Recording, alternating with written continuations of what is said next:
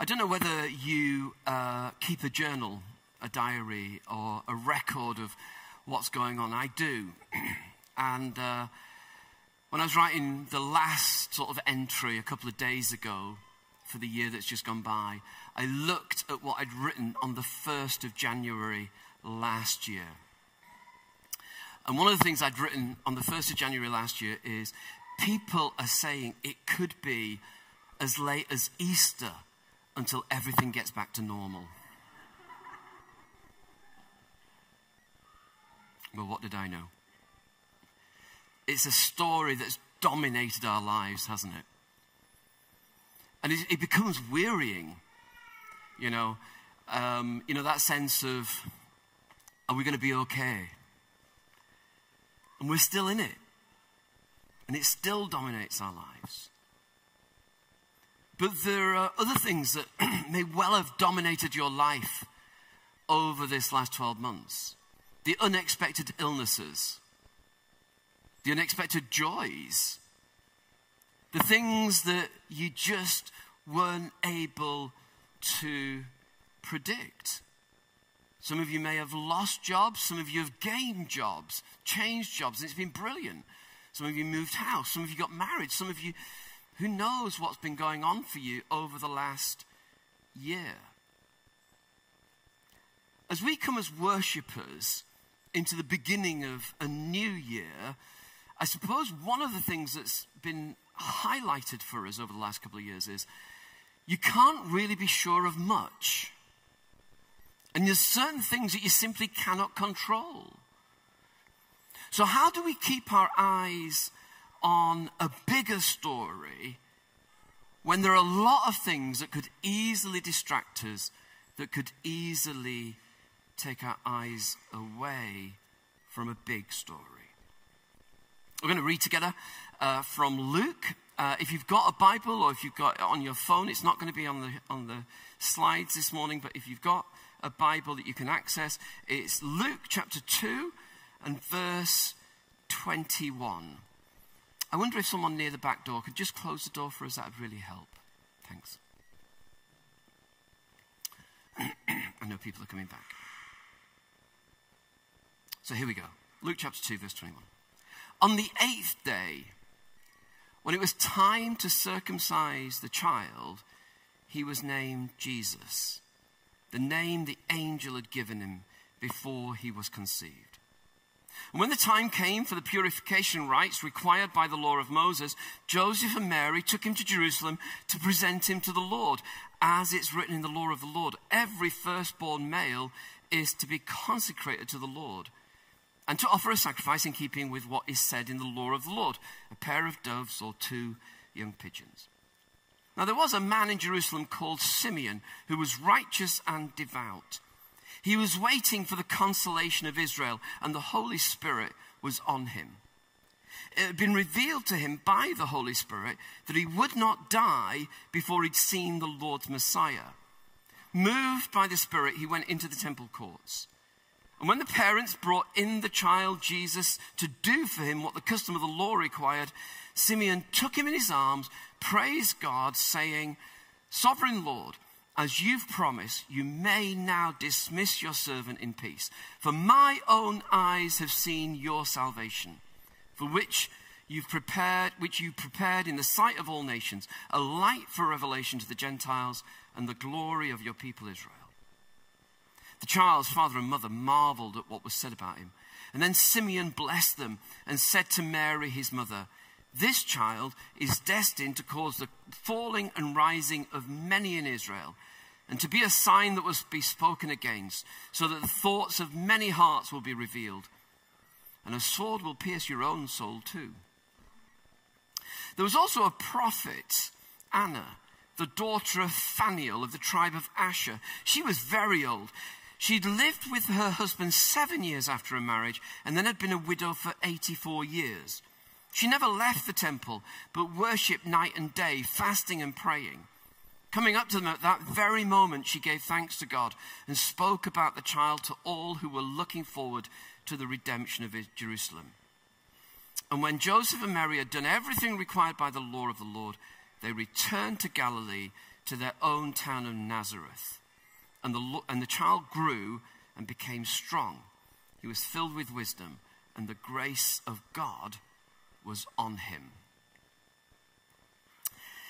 20 years ago, I came across an experiment that had been done by a social psychologist. You may well have heard of it. It's called the invisible gorilla. Have any of you come across the invisible gorilla? One of you. That's just really reassuring to know that I've not made this up. I know I've not made it up because I went back to look at it. 20 years ago, the psychologists tried to do this experiment with students. It was a really simple experiment. He showed a film that was for about 2 minutes of 3 basketball players wearing a black vest and 3 basketball players wearing a white vest. And he asked them, the students, count how many passes are made. It went on for about 2 minutes. Some of you are now nodding your heads because now Helen's now thinking, oh, no, I have seen this. There were 15 passes made. And mostly everybody got the right number of passes. And then the psychologist said, how many of you saw the gorilla? And 50% of people said, I saw the gorilla. And 50% said, what are you talking about? And what happened was, whilst they're passing the basketballs and moving in and out of one another, a bloke, I assume, I don't know why I say a bloke, in these days of, anyway, a male or a female dressed in a gorilla costume walk in between them and wave and move out. And only 50% of people see it. How can you miss the gorilla? Well, I heard about this 20 years ago, and I was thinking about it because for some reason it came back to mind, and I was thinking about it. So I went back on to watch it again. You can do this yourself. It's all there. And I felt smug because I was watching it and thinking, you'd have to be really stupid not to see the gorilla. It's as plain as the nose on your face. And after the 2-minute clip I watched, the narrator said, how many of you saw the gorilla? And I'm feeling very smug. And then he said, and how many of you noticed that the color of the curtains changed, and that one of the 3 basketball players dressed in black left? I didn't see it. How can you not see it? So I watched it again just to make sure they weren't fooling me. And sure enough, now I can see the curtains change color. Now I can see there are only 5 basketball players and not 6. If the rest of this sermon is dull, go on your phones, look up the invisible gorilla, but turn your sound off. It is remarkable. How can you miss it? Well, you miss it. You miss the gorilla because the last thing you expect to see among 6 basketball players is someone dressed up in a gorilla costume. And you miss the curtains change color, and you miss the fact that one moves because you're watching out for the gorilla. In other words, where your attention is blinds you to everything else. The thing that you're looking for can stop you seeing what's actually happening right in front of you. Everything that you expect can be there, but essentially your expectations are too small.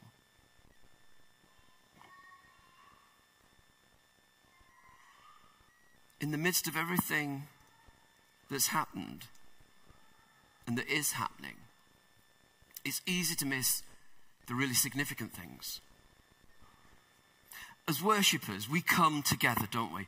Because we believe that the world is more enchanted than people would have us believe. We believe that the world is filled with the glory of God. We believe in God. We believe that God's unexpected story is playing out in our lives. And yet, it's easy to miss it. So as we go into this new year, how will we keep our eyes open?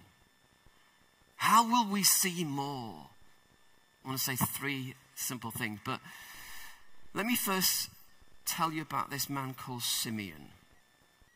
I'll come back to him in a minute, but he, one day, in Jerusalem, in the temple, saw amongst all the crowds, going to Jerusalem in the temple would be a bit like going to, I don't know, Westminster Abbey, one of the big national monuments, and the big crowds of people.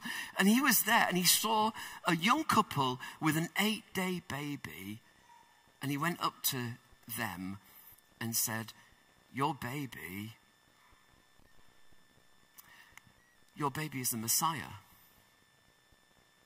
Your baby is the means of salvation to the whole world. Your baby is the light to the Gentiles. Your baby is the glory of and the one that will bring glory to Israel. Now, every 8-day-old baby is cute, but they all look the same. Do they not? Winston Churchill or a bulldog. They all look the same.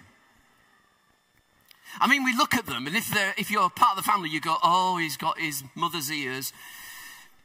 But actually, we're just imposing upon this little 8-day-old baby all our impressions. They all look the same. It's a wonder that we ever end up with our own when we leave the hospital. And some of you might have gone through days wondering whether you did. But they all look the same. So what was it that this older guy, Simeon, saw that other people missed? And how do you see the bigger story? How do you see what others miss? How do we keep our eyes on God's story? Well, it starts here. You do the right things. Mary and Joseph, on day 8, went to the temple to have Jesus circumcised. They consecrate Jesus to God. They say to God, he's yours. It's a bit like we do in dedication of babies here. He's yours, Lord. And they offer a sacrifice, and the sacrifice they offered was the sacrifice that poor people would offer. They just did the right thing. I wonder if this thought went through my mind, and I don't know if this is reverent, but I wonder if any of you might have thought, doesn't apply to us now, we've had angels. We've had shepherds. We've had people come and tell us that the Saviour of the world is here. We don't need to do this business that everybody else has to do. But 8 days after a remarkable birth, they carry Jesus and they do the right thing. And the first thing I want to say is, if we want to see God's big story, what we have to do is carry on doing the right things. There's no shortcuts. There's no escape clauses. It doesn't apply to you. There's just, let's do it. Let's do the right thing. When Luke, who wrote that story, writes the story of the early church, he starts the story of the early church with this. What's the right thing? Doing the right thing? The early Christians in chapter 2 were devoted to 4 things: apostles' teaching, fellowship, breaking bread, and prayer. If I want to see God's story, if I want to see God at work, if I don't want to miss it, if I don't want my attention to be sort of sidetracked by everything else, I've just got to do the right thing. What's the right thing? Devote yourself to the apostles' teaching. In our parlance, read the Bible. Immerse yourself in that story. Commit yourself to fellowship with other people. Listen to their stories. Get to know them. Hear what God's doing on in their lives. Commit yourself to communion, breaking bread. Remind yourself that it's all about the broken body and the resurrected body of Jesus. And pray. Now, you can do a couple of these things alone. You can read the Bible and you can pray alone, but 2 of them you can't do on your own. And in fact, all 4 of them are better if we do it together. in a sense, and this is hard news for some of us, there's no such thing as a Lone Ranger Christian. You can't do it on your own. Now, the truth is sometimes other people are a bit awkward. Sometimes other people are a bit tedious. Sometimes it's a bit more difficult to plan in times with people. But actually, the right thing is we'll do it together. You know when we did that thing at the beginning of the service, earlier in the service, when we said turn around, see who's around you? It's not just to sort of fill a dead moment. It's actually a reminder to you and I that we're in this together. That person who's sitting behind you or in front of you, they are part of your spiritual development. That you will grow and you will become more alert to God as you choose intentionally to become more alert to them. You need one another. There's no shortcuts. There's no, it doesn't apply to me. There's no, I don't think I need that.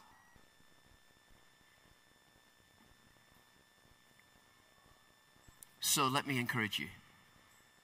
So when you choose to say, Sunday morning, we go to church,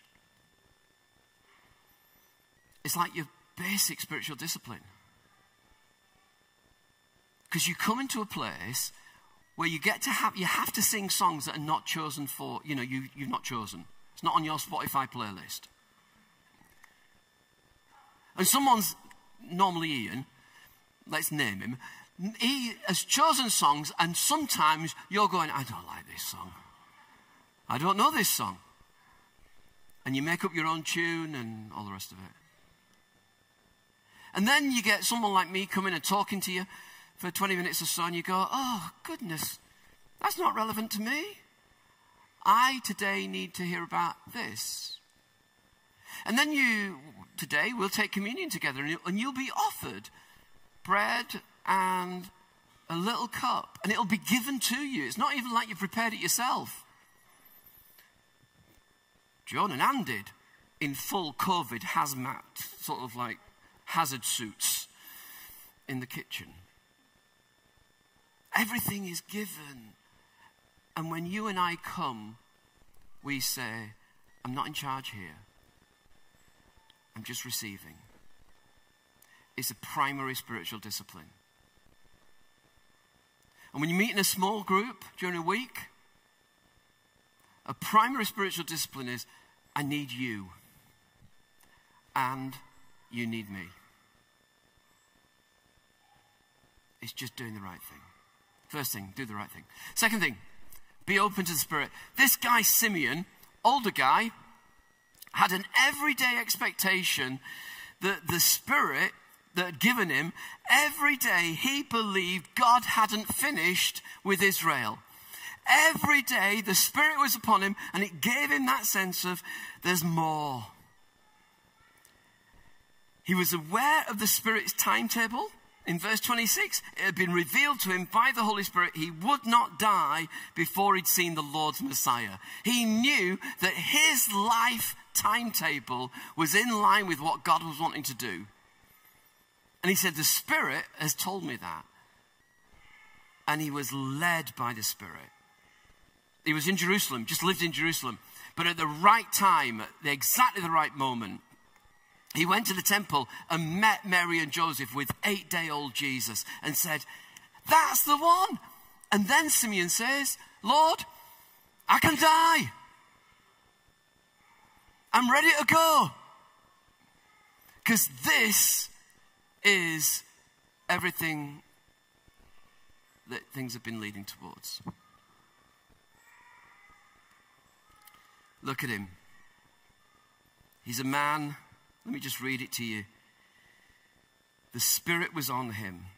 It had been revealed to him by the Spirit that he wouldn't die. He was moved by the Spirit and he went into the temple courts. He was open to the Spirit.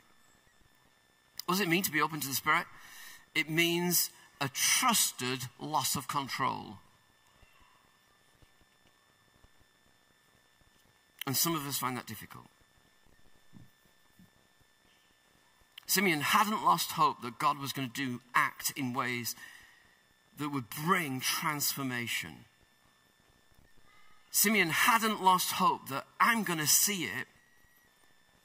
And Simeon was willing to respond to the nudges of the Spirit.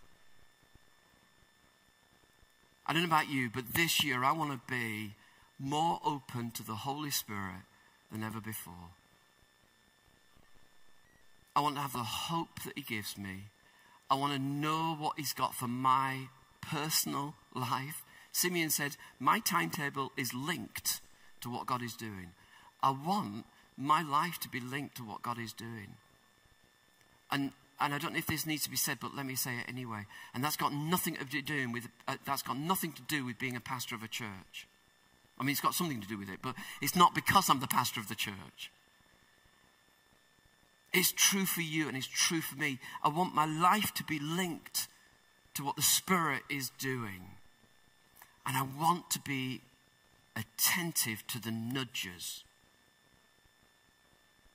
Now, in my context, part of my work is to connect with people sometimes who might be in trouble. And it is always such a joy to me when I get a little sort of sense of, Neil, do it. Now, I work on lists. I've got lists of things to do every week. And if I'm honest, some things on that list, they go to the bottom of one week's list and then to the top of next week's list, and so it goes on. You might be the same. But there's some times where I just sense God nudging me and saying, ring him, go see him. And when I do, and it just works out, you've come exactly at the right time. I can't tell you how much joy that brings me. Not because I can do anything remarkable when I get there, but just the sense of, I was aware that God was nudging me, and I decided to take a punt on it. Simeon, not a priest, not a prophet, just an old guy in Jerusalem who knew the Spirit was upon him. Come, Holy Spirit, yeah? And I want to say something to some of you who feel older. Because some of you who feel older wonder whether that's it. Whether you've seen it all, done it all. And I want to say, may 2022 be a new year of refreshing for you. And talking of old people, we got Anna. Now, this is an old lady who just seems to spend her life at the temple. She's like part of the furniture. We don't quite know how old she is because the Greek isn't quite as clear as we would say. What we know about her is this. She was married for 7 years, and then she was either widowed for 84 years or was 84 years old. Either way, I've got to be careful now. Either way, she was older. Whether she's old depends on how you feel at 84, eh? But it's really interesting the way Luke introduces her. He says she's a prophet or a prophetess. This is an older woman who has heard from God on a regular basis. She's a worshiper. She worships in the temple all the time. She fasts because she's desperate for God. And she prays. And Luke is keen to tell us that she is the first evangelist. Because she goes, sees Jesus, says, yep, he's the one. And then she tells everybody she can.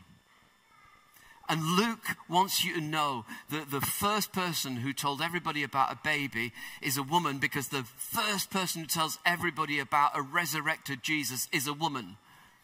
And Luke neatly tells you both those things.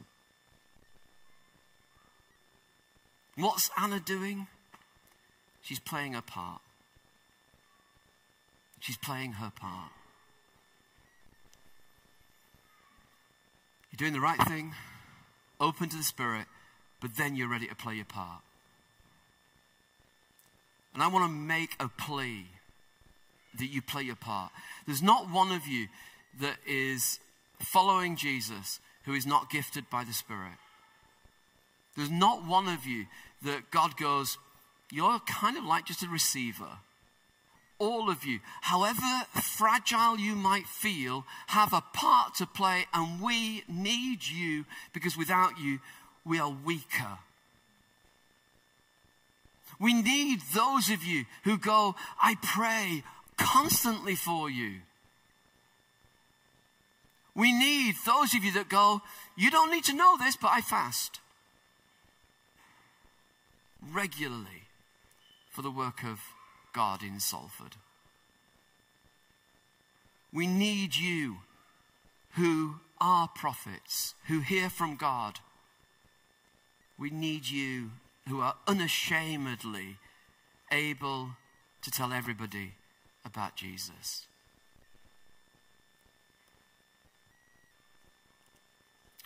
It's dangerous to do this next bit, but let me do it anyway. When I think of Anna, do you know who she reminds me of? Pat Sloan. Now, Pat may well be watching this today. She's not really very well at the moment. Pat's part of the church furniture. In healthy days, Pat is always there when the doors open. Pat is a woman who is unashamedly willing to tell everybody about Jesus, no matter who. She has told me so many stories of the way she talks to people on buses, whether they like it or not.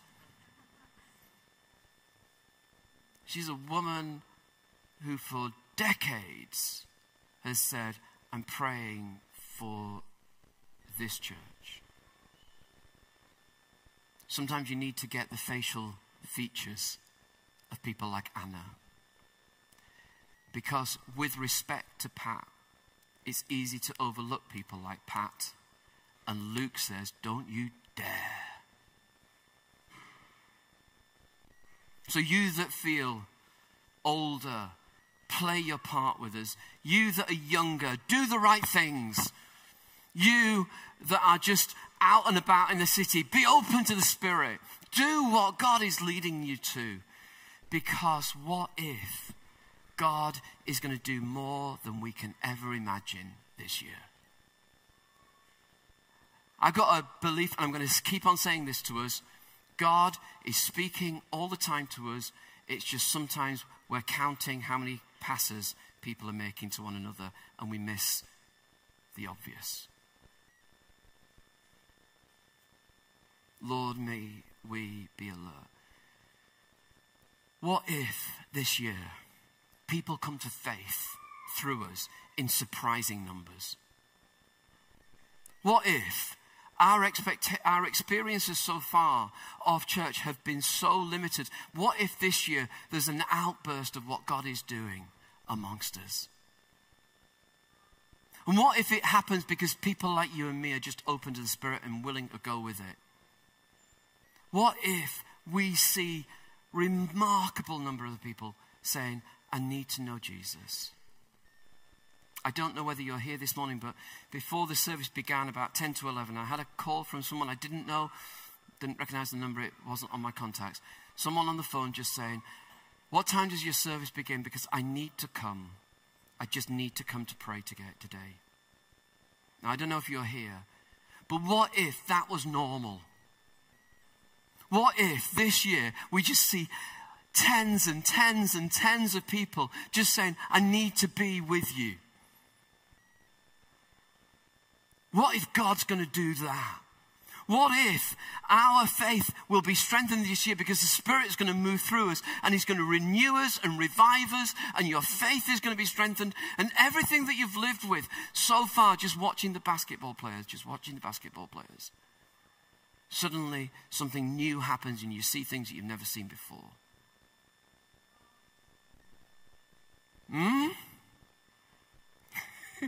We're not sure whether we can say anything at this point. What if we have new expressions of church amongst people that we would least expect it? What if our church community becomes a healing place for broken people?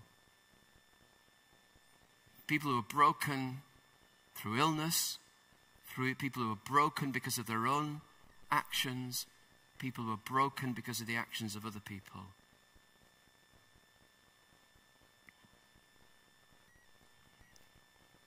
There's an 8-day baby. And Simeon says, I can see everything that's going to happen. And everybody else went, it's just a young couple, poor couple, 8-day baby. $2 a penny. No. There's something going on here that's bigger than that. This year, may we have our eyes opened to all that's so much bigger than we might expect. Are you in for this? Yeah? Why don't we pray together? You know yourself. I'm going to ask the band to come back as well, if you would. You know yourself. You know where you're most likely to get distracted. You know where you're least able to be aware of what God is doing in this world that is enchanted by His Spirit. And so we come and we pray together. Lord, open our eyes. Open our eyes to see you. Lord, open our ears that we can hear you. Lord, may we know your presence with us. Come, Holy Spirit, we pray. If you can, I'd like to ask you to stand. And if it's helpful to you, then just lift your hands out as though you're going, yes, Lord, come rest on us again. Come and renew us. Come and revive us. Lord, help us to not just see the obvious, but let us see what you're doing amongst us. Come, Holy Spirit, rest upon each of us, we pray. Those of us who feel like we've been here before and we're tired and weary, Lord, would you come and would you renew us by your Spirit, we pray. For those of us who are new to this, Lord, may we be open to your Spirit in new ways. May we hear you speak to us. May we be aware of you. Lord, for all of us, may we do the right thing. May we commit to one another in a sense of growing together in order that we might be the people after your own heart. Come, Holy Spirit, work amongst us. Do more than we can imagine, we pray. In the name of Jesus.